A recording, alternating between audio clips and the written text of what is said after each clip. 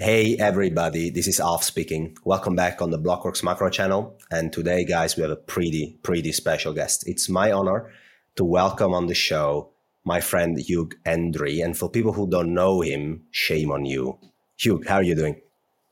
I'm fine. I think I've just taken a line of cocaine because you told me this is the 30-minute show. And so I'm going to have to speak very rapid. No, you can do it short. Don't worry. You can speak slow. We're going to take care of it. Hugh, thanks for being on the show. You run a pretty successful fund for quite some time. You have I think, a unique way of looking at markets. So let's start with markets today. I mean, what is the best analogy looking at the past, if you can find one analogy? Well, I mean, to understand the man, to understand the person with the microphone, the only unique aspect of my fund was that for 15 years, I was uncorrelated. I was the thing that every lover of Bitcoin desires. I was an uncorrelated asset. Now, of course, at any one moment in time, I'd be focusing on having a concentrated correlation to something, but then we would move on. And over the body of time, I was uncorrelated. My returns were nothing to herald. I made 8%. But I was producing a positive carry on a tail risk uncorrelated fund. So that's who I was. And I think maybe that might help explain how I look at today's environment. And today's environment, historical precedents, I'm kind of looking at kind of gnarly points from the past. I'm looking at maybe I'm looking at August, maybe it's September, maybe it's October. I'm not quite sure the proximity, but it would be certainly 1987. Okay. You'll get the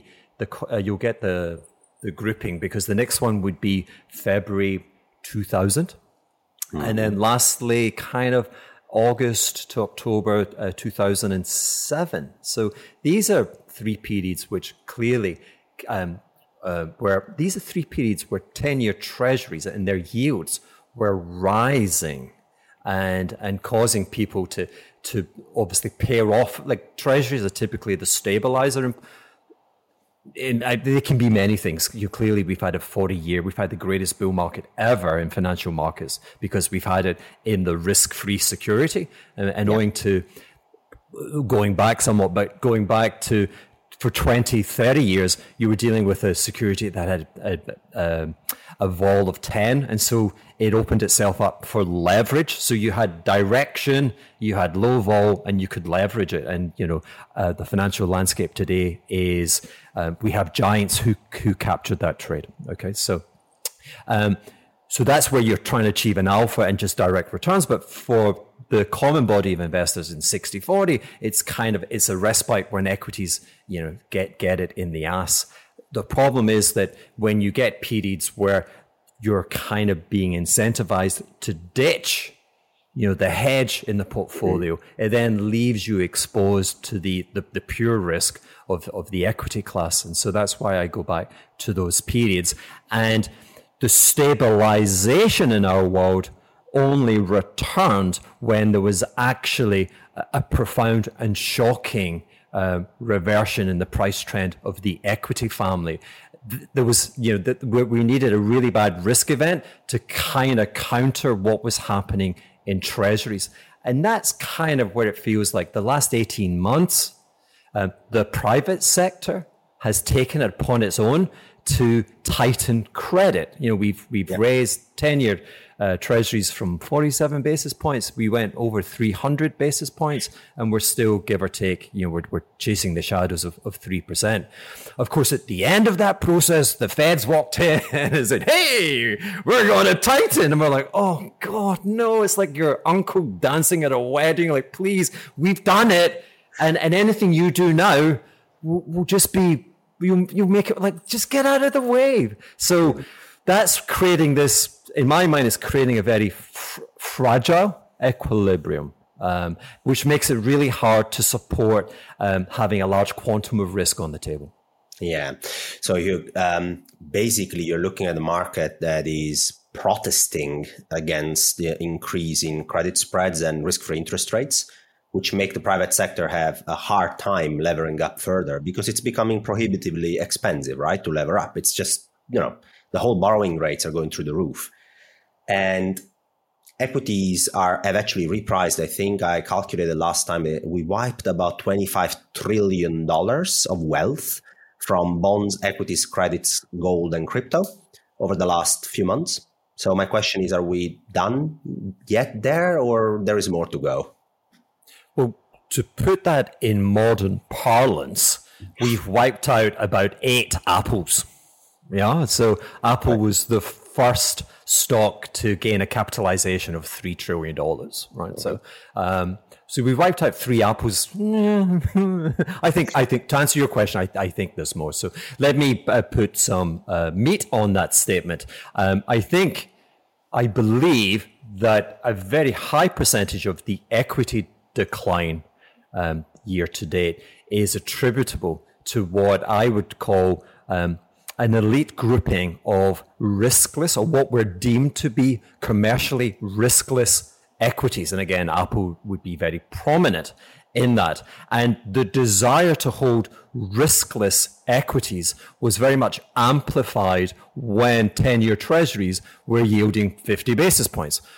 That appetite to have an apple a day, the appetite for an apple a day is less when treasuries are yielding 3.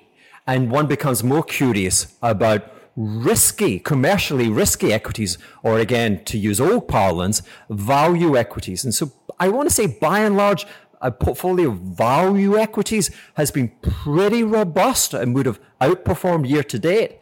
And then adding to the tension and the drama, what we've seen has been this reversion in desire for risk less.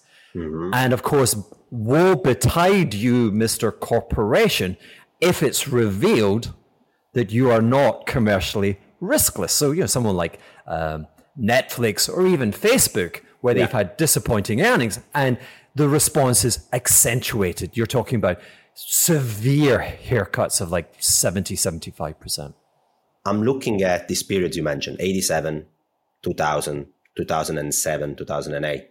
All of this preceded large deleveraging episodes, like pretty big stuff. So would you expect that we are looking into something like that? And why is that the case? Can you explain it to the Blockworks macro audience? Heavens, I don't know if I can explain it to myself. So who knows what happens next? I'm sitting in St. Bart's, building luxury houses and talking on social media. But I've got a kind of network of kind of cool, groovy, funky people, great thinkers who've monetized, who are like, stinking rich because they just tune into the matrix. I would imagine the next step is really, really smart people start pricing in the mother of all economic recessions. Really, really severe. I mean, I love I do not, I promise you, I have other weaknesses and foibles, particularly tequila, but watching Bloomberg or CNBC is not one of my weaknesses. But I see on Twitter, one of the hosts, John Toretto or something, whatever, he's a good guy. And it's a feat of insanity, because every day he's like, hey, well, Goldman Sachs, whatever leading investment bank, they're like, people are overstaying this, the economy is hot, we're just not going to get a recession, corporate profits are nonsense, right? The smart people are not tuned into Bloomberg and CNBC.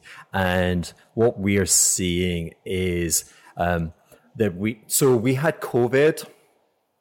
And at the point of COVID, of course, US credit cards balances were maxed out. And then there was the relief that came with these checks in the post. And there was an initial surprise because the money wasn't spent, that people actually brought down the balances. But then we hit about March 21. And this is where this is where the immortal stain on the Fed's behavior emerges. Because in March 21, it became apparent to everyone that we were going to experience a V-shaped recovery, that we were going to endure, we were going to survive, and we were going to re-emerge kind of around about the same levels as where we'd gone into this thing. Okay, and people across the world partied. And they kind of, and well done them. You know, it was Prince. It wasn't 1999. It was 2021. But so I live in a party island. It's bloody expensive, but you come down and you lay some serious money and you have some serious fun. And fun has been off the charts, right? For the last year. Like the houses I rent, fully booked, prices up, everything. People want everything.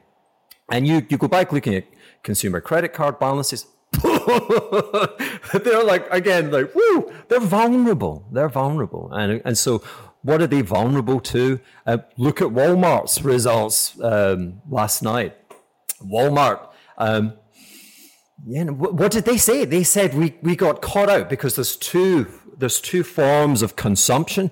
There's a liberty consumption, which is, hey, let's get more Netflix subscriptions. Let's buy Peloton bikes. Let's go to the restaurant. Let's go to the movies, whatever, discretionary spending.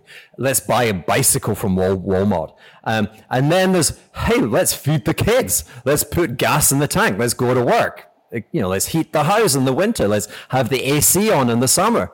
And suddenly, you know, that's taking a big drag on your disposable. And it makes those credit card balances and that natural assumption of perpetual spending, it makes it vulnerable. So that and my zodiac star sign warnings about the Chinese economy lead me to suspect that serious investors really will have to kind of dial in really not possibly prolonged, but really profoundly nasty recession. And so if that happens, then paradoxically, you will get a big bounce in the equity market because the swingometer for risk will say, hey, if I'm in equity, I'm trapped. Like lots of people are trapped. Institutional investors, they have to buy equities. They don't, you know, they're not hedge funds. And so they play a game between, you know, safe and whatever. So that game would be, I can see them coming back and buying. You know, Apple had a mean reversion episode. It mean reverted to its 20-month average. I use 20 and 40-month moving averages. Why? I don't know. Why not? The 20 and 40, you can divide one by the other, you know. But I've through my time observing things, I found there were mean reverting points. I found safety and security in trying to load up on risk round about those points. And paying away when I was like deviations away from those means. So Apple mean reverted to its 20, but all the other riskless stocks, they came to the 40-month. I mean, that's a real severe reversion. So I think perversely, if people begin to kind of adjust the meter and think, treasuries, I'm interested, you'll see a kind of 20-25% bounce in the Facebook, Amazon, Apples, which will be enough to lift indices. But on the next draft down, robust, or what I would call, so risky businesses or commercially risky value things, I think they're the next ones then that really suffer the market's kind of pain and you know, desire to kind of thrash around. Wow, okay, that's a lot to digest here. But basically, the theme is based on the fact that as people have massively levered up and now they're facing a drawdown in economic growth, at some point they're going to be vulnerable. And China is slowing down as well. So let's say a sharp slowdown is coming, all right? And then you say at some point treasury yields are going to drop and follow up right there. And that on the basis on that, then, you know, the stuff that is most correlated or priced upon treasury yields is going to rally, like Apple and Microsoft and all of that. The assumption, though, is that treasury yields are going to drop. And so I have a question on money, because we're seeing inflation being reported at 8% in the US, and core inflation is becoming relatively stickier as well. And these guys at the Fed are freaking out. They tell us they're going to tighten all the way. I'm reading Powell yesterday. We have clearly a job to do on cooling demand. Wow, that's quite a statement, man. I mean, he really wants to go there. So are you not, you know, what about inflation? Like, you know, treasury yields coming down, but if inflation is sticky, give me your thought flow on money and inflation. Go with it. Okay, so this is the point where we start talking, right? That last 15 minutes, put that in the bin, because that is hypothetical. The market might do this, it might not, etc. Okay, money's Alf, money's too tight to mention. So we are under you've heard mention of gold standards, dollar standards. The dollar standard has today, if you will, if the dollar is a reserve currency, it has morphed into a grotesque Frankenstein version of the gold standard from the 1920s. Okay. Where China is in control. And I'm going to beat up on China, but I should be saying mercantilists. But it's the biggest mercantilist. It's got $3 trillion of US securities. Okay. And the world today operates, I believe, I keep saying fragile equilibrium. So China's a state-planned economy. It refuses to pursue endogenous economic domestic growth. Refuses it, point blank. Okay? Evidence, that's a statement, give me evidence. Consumption to GDP, consumption share of GDP, it is shameful for such a developed economy. It's telling you something ain't right. So what is it, right? They went through the crisis of the late 1990s, the last period when the great god of macro, Charles Kindleberger, the professor, and his manias, panics, and market, blah, blah, blah. That was the Bible. You made fortunes, fame, and reputation just pursuing that book up until the demise of Thailand et al., the Tigers. What was their vulnerability? They had pursued endogenous growth sponsored by overseas capital, which proved flighty and created an almighty crisis. So, and again, remember, the CCP came in and like its rise was that was the last thing it saw. And so it's like, a message to them, we must never let that happen. So it's another model, okay? And the model is that, so our system, which gets a lot of, people are attacking our system, rightly so just now. Our system, market-based accounting, not perfect, but it seeks to readjust. So China's had a profound comparative advantage in the manufacturing of tradable goods because it has successfully used infrastructure and super smartness to move peasants into conurbations, give them apartments and give them factories and give them technology, and boom, right, they've eaten everyone's lunch. I do not take that away from them. I applaud that. Where it gets gnarly is that our system would revalue their currency higher and higher and higher, and it would take away those advantages. But in doing so, it would enrich the citizenship, the hardworking citizenship of China. You'd become richer because things made in America would be cheaper. A BMW, where are BMWs made? I don't know. Dusseldorf, Munich, I don't know. But one of those big boys made in Germany, a lot cheaper if your currency just went up 20% last year. Sure. None of that happens.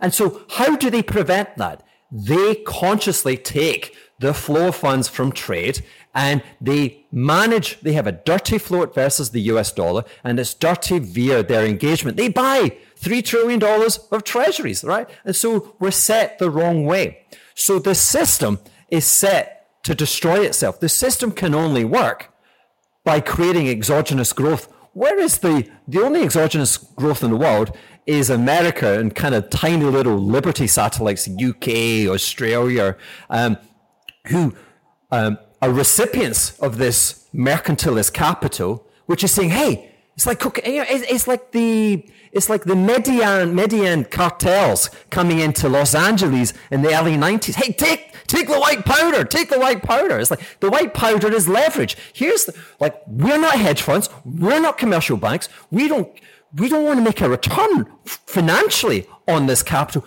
We want you to spend it. Leverage. Now, in the process, what that's doing is by maintaining the comparative advantage in their favor, we have hollowed out cities, states in America, and those jobs are being replaced and displaced overseas. So when you lose your job, actually you dissave because, again, you got to feed the kids, you got to pay the rent, you got to put gas in the tank to look for a job. You're dissaving. At the same point over in China, they've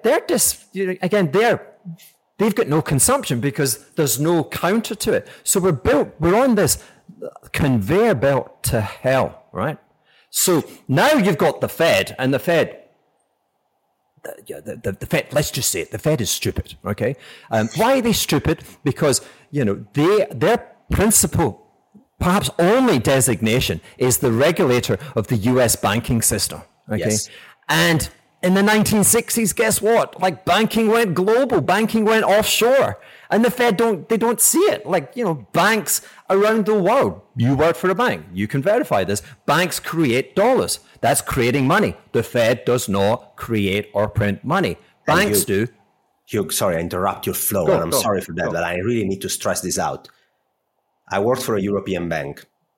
The European bank doesn't have access to a Fed account, doesn't have access to direct Fed liquidity. It doesn't, even bank reserves, nothing. That bank can still print loans in dollars. Just think about that for a second, all right? So a European bank with no access to Fed liquidity directly, no access to Fed reserves, no master account, nothing, prints dollars, dollar loans. Here you go. Fund them in the cross-currency market, which means funded in a volatile, potentially runaway dollar funding market. All right, sorry for stopping your flow of thought. No, thank you. But also, to follow your logic, the Fed has no idea that they're doing it in the first place, right? So the Fed, what is the data the Fed's looking at, right, when it's determining these prices? So again, back to the China conveyor belt to hell, right? That system only continues to create this fallacy of prosperity, but really the reality of great pain, suffering, and a determination to break the system. It survives because it can keep real rates either zero or negative. And that's where we come to the Fed now, and the Fed not understanding this, right? And so again, hey, listen, when we talk about real rates, what do? We look at 5-year break-even expectations, okay? And 5-year break-evens are not the print from this week or last week, right? They're below that. It's people. It's a data observation point, which then will form an expectation. The expectation of inflation presently is about 3%. Would you agree with that? Yes, it's about 3%. And Hugh, it's important. People think that real yields are today 5-year nominal rates. So 5-year nominal rates minus today's inflation. No, guys, no. If we are using the term structure of nominal yields, then we use the term structure of inflation expectations too. We need to discount what consumers are expecting inflation to be. And Hugh is right, it's about 3%. And nominal yields are about 3%. So around about zero right now, real rates, a tiny bit higher. That's more or less it. So that's actually why so why would wise guys, why would they suddenly they'd get a call from someone saying, there's a recession coming that's good, it's a really big one. Like, who's making that call? It's actually, they're just looking at their terminal, right? And they're seeing the real rates are either zero or real rates are going, God forbid, they're going positive, right? Ooh. So, and that's for my sanity and my blood pressure, I cannot watch the blind speaking to the blind. Like Powell was like, I just watch the market reaction, and even that's a waste of time. Okay, the danger is he keeps referencing a hero, Paul Volcker, but we make reputations. It's circumstances make reputations. Okay, so Volcker's reputation was made when in the 1970s, right, when music was kind of like men with shirtless, guitars. What else about the 1970s? The 1970s was 40 years after the death and destruction of the US banking system, okay, which had a profound change on society's expectations. And society demanded that banks could no longer be masters of the universe and could no longer extend credit in the manner that they had done previously, and society had borne the cost of that recklessness. And so change at the societal level is slow moving iceberg, and so you're talking about decades. Soros is big. Soros began in '69 with his fund, and Jimmy Rogers, Jimmy, because you've got to give him his reference points. So Jimmy's big play right at the beginning was. They wanted to buy U.S. commercial banks because commercial banks in the U.S. were utilities. They were just boring. They paid a dividend. They took no risk. And he could see there'd been a new generation of leadership, all with MBAs, and they were super smart, and they kind of wanted to change things. But the reference, and they did change things, but from a very low level, right? So what I want to say is we deleveraged for 4 decades. total debt to GDP was in the ballpark 1.5x GDP, right? Mm-hmm. You agree? Yeah, Yeah, roughly. more or less. Yeah. More or less. And and with at the end of the 20s, it was like 3.5. So we deleveraged completely. Yeah. And so you could be Volcker and spike rates, right? Say, go home, party's over, you could do that because the environment was kind of benign, right? I'm going to talk about dogs and tails, right? Today, our world is the capital markets, right? And debt is 4.5 times. And we could get even higher figures if you were to bring kind of off balance sheet, but I'm happy with 4.5 times. That is not an environment where you can be Volcker. If you're Volcker in that environment, you burn the house down. You burn it down, okay? I mean, the house is already on fire. Yeah. We discovered with COVID that there is an unwritten rule or a code of conduct, and there's language that you cannot disseminate in public platforms, okay? What we know less well of is that there seems to be an implicit ban on the term depression. The depression somehow went out with John Law, or it's a function of Victorian Britain. It's not, and it's here with us today. We have not regained. Like if you were staring at the world in 2006 and you were looking back at trend growth for the last 30 years, you'd have a reasonable extrapolation point for where global GDP would be today at the end of 2022. And I got to tell you, you'd be out by a factor of about, I want to say, between 20 and 30 trillion dollars. It's insane. Why? Because the Fed's not seeing money creation anymore. Yeah. And Hugh, I mean, this is so important. Like when you talk about debt to GDP, you're right. And you include the private sector and the public sector, because people forget that, corporates can lever up, households can lever up. We can all lever up in the private sector too. The public sector can also lever up. And plus there are shadow liabilities. We're not even accounting there. We're looking at 400% of GDP across developed nations, 350, 400, depends what you put in there. And GDP, is that the right metric for the private sector? I mean, I don't pay off my mortgage with GDP. Fuck's sake, I pay it down with cash flows. I need earnings, I need salary, I need real wage increases. So for me, in the private sector, it's even worse than that, if you ask me. So now the problem is you're looking at a place where if we bring real rates from negative 1.5 to 0 to plus 50, you have an equity drawdown of 20%. That's what we're looking at today. At the same time, we have this inflation, which is running at core inflation, core services, like the stickiest part of it, was like 6% year on year at the last print. If you're Powell now, it's the last question. I want to leave you the audience with that. You're Jay Powell, right? You're trying to play Volcker. You obviously can't because of what you just described. You look at this conundrum. What the hell is he going to do? Well, it's beyond his powers, but I have thought about this. What the US has to do, and it's kind of really, you need, we had Plaza Accords going back decades. You need heads.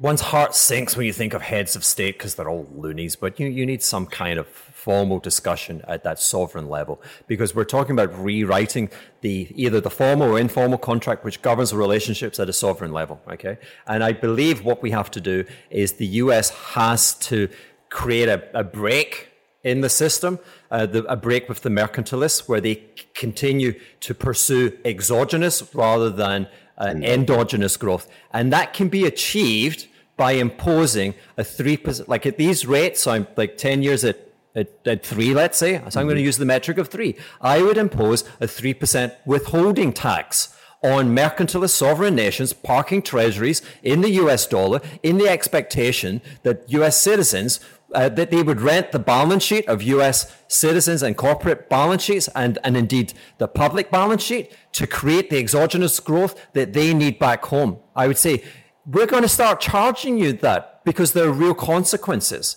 Okay. And once they won't balk, they will remember these are not hedge funds. This is the CCP, and its only calculation is the continuation of it's the continuation China Communist Party, the CCCP, right? So that's, if you do that, it may be that you can have you can prevent a recession if you move into a world of positive real rate. I'm not sure, but maybe you can have positive real rates. But the hole that Powell and the Fed is in is like they're blaming workers. There's too many people in jobs, or the people are lazy, and it's like they keep raising rates periodically, like 2013. Yellen went in 2016, and then Powell came in and levitated at 2018. And of course, this episode, this is the 1930s, and they're raising rates, and they're destroying the appetite and the incentive for physical capital expansion, to build manufacturing capacity, to build fracking and more oil capacity in the United States of America, more pipelines. You can't do that because the Fed is breaking the capital system. It's making preservation of capital more important than pushing to reward society by a capital that builds a new tomorrow. That's the destruction that the Fed is responsible for, and raising rates will only accentuate that. Hugh, I had never thought in this way of connecting the China engineered lack of domestic demand, because it is an engineered lack of domestic demand, recycle that capital surpluses and that flow surpluses into treasuries to actually have a withholding tax of that, to discourage that behavior, and to actually make domestic demand pick up in China, so that the private sector in the US and in Europe doesn't need to lever up to make up for that lack of demand, which basically means you can delever the unproductive leverage, and you can redo the calculations again and lever up when there is a productive need for capital, as you said. I mean, this is so good. I really enjoyed this, Hugh, and I want to make sure that people can listen more of this solid macro thinking. So where can people find you, Hugh, if they want to hear more about this stuff? So I'm on Twitter. I think it's Hendry_Hugh. And then weekly, late on a Friday night, as the acid capitalist, I tear off my shirt. I'm in my bunker in St. Barts, and I tell stories. And that can be found Hugh Hendry Official. And that's a YouTube channel. And then if you're flicking through the bikini shots on Instagram using the same label, you'll find me. I'm a person, I have number blindness, but I see the world in colors and shapes and patterns. And so I kind of like Instagram as well. But come, like, host, take a session at the Asset Capitalist Show, and you'll hear more of this chat. For the rest, guys, you know where to find me. Alf, the Macro Compass newsletter, all free, blah, blah, blah. Just check me out, and also subscribe to the Blockers Macro channels. We're going to do more of these interviews every week. And Hugh, thank you very much for being with us and giving us this wealth of knowledge. Thank you. My pleasure.